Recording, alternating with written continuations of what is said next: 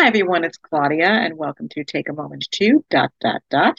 And that represents a new topic that I bring to you each weekday that I hope will, give you time to pause and think about what I'm saying and maybe even tweak your perspective on that topic.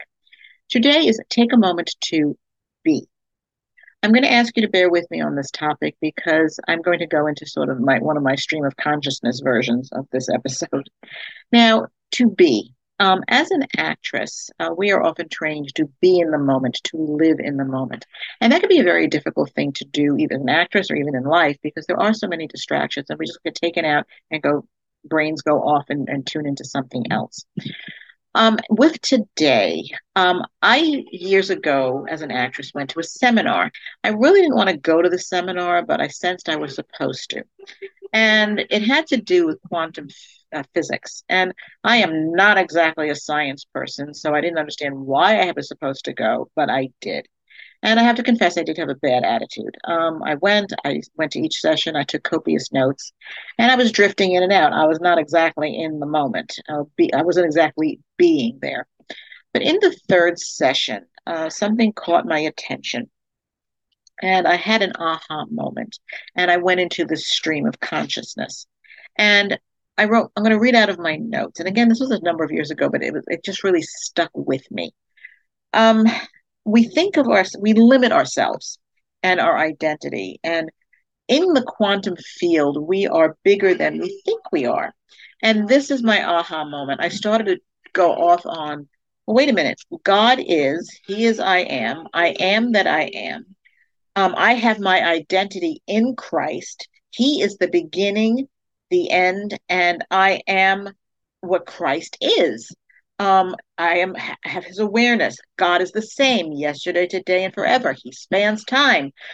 He is energy. He is everything, and I am in him. He is one, so then I am one with him.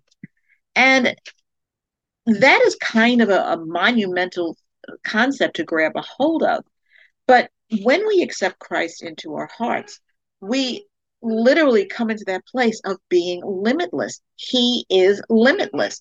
He spans time. He is the beginning and the end. He is the future. But he can go from the future to the past, from the past to the future to the now. And we are in him and we be. To be in Christ is to take on his characteristics, to be as he is, to live in him and he lives in us. So we are in that present moment. We can take the future and bring it into the now, the past and bring it into the now, because we span time with him. In him, we are limitless and have limitless ability in him. Because of ourselves we can't do nothing, but we can do all things through Christ Jesus in us. Now, in my stream of consciousness, I quoted out of scripture that God is I am. Now, when Moses was being told to go to the Israelites, he did not know what God's name was. And he said, what is your name? And God said to Moses, you tell them, I am who I am. This is what you are to say to the Israelites. I am has sent me to you. Now, in Hebrew, the word I am is ayah. Ayah, Asha, Ayah, which in reality means I will be, to be. It is I be. And God is just so, he's omnipresent, he is omniscient, he's everything.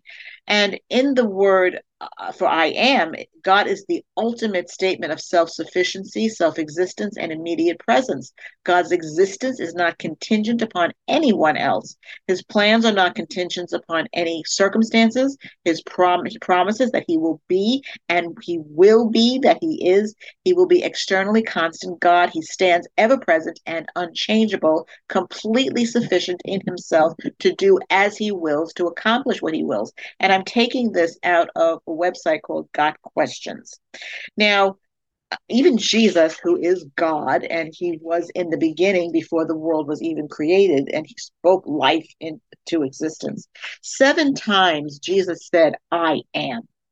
And in that time, that was blasphemous because the name I am was to God alone. It was so revered, so respected.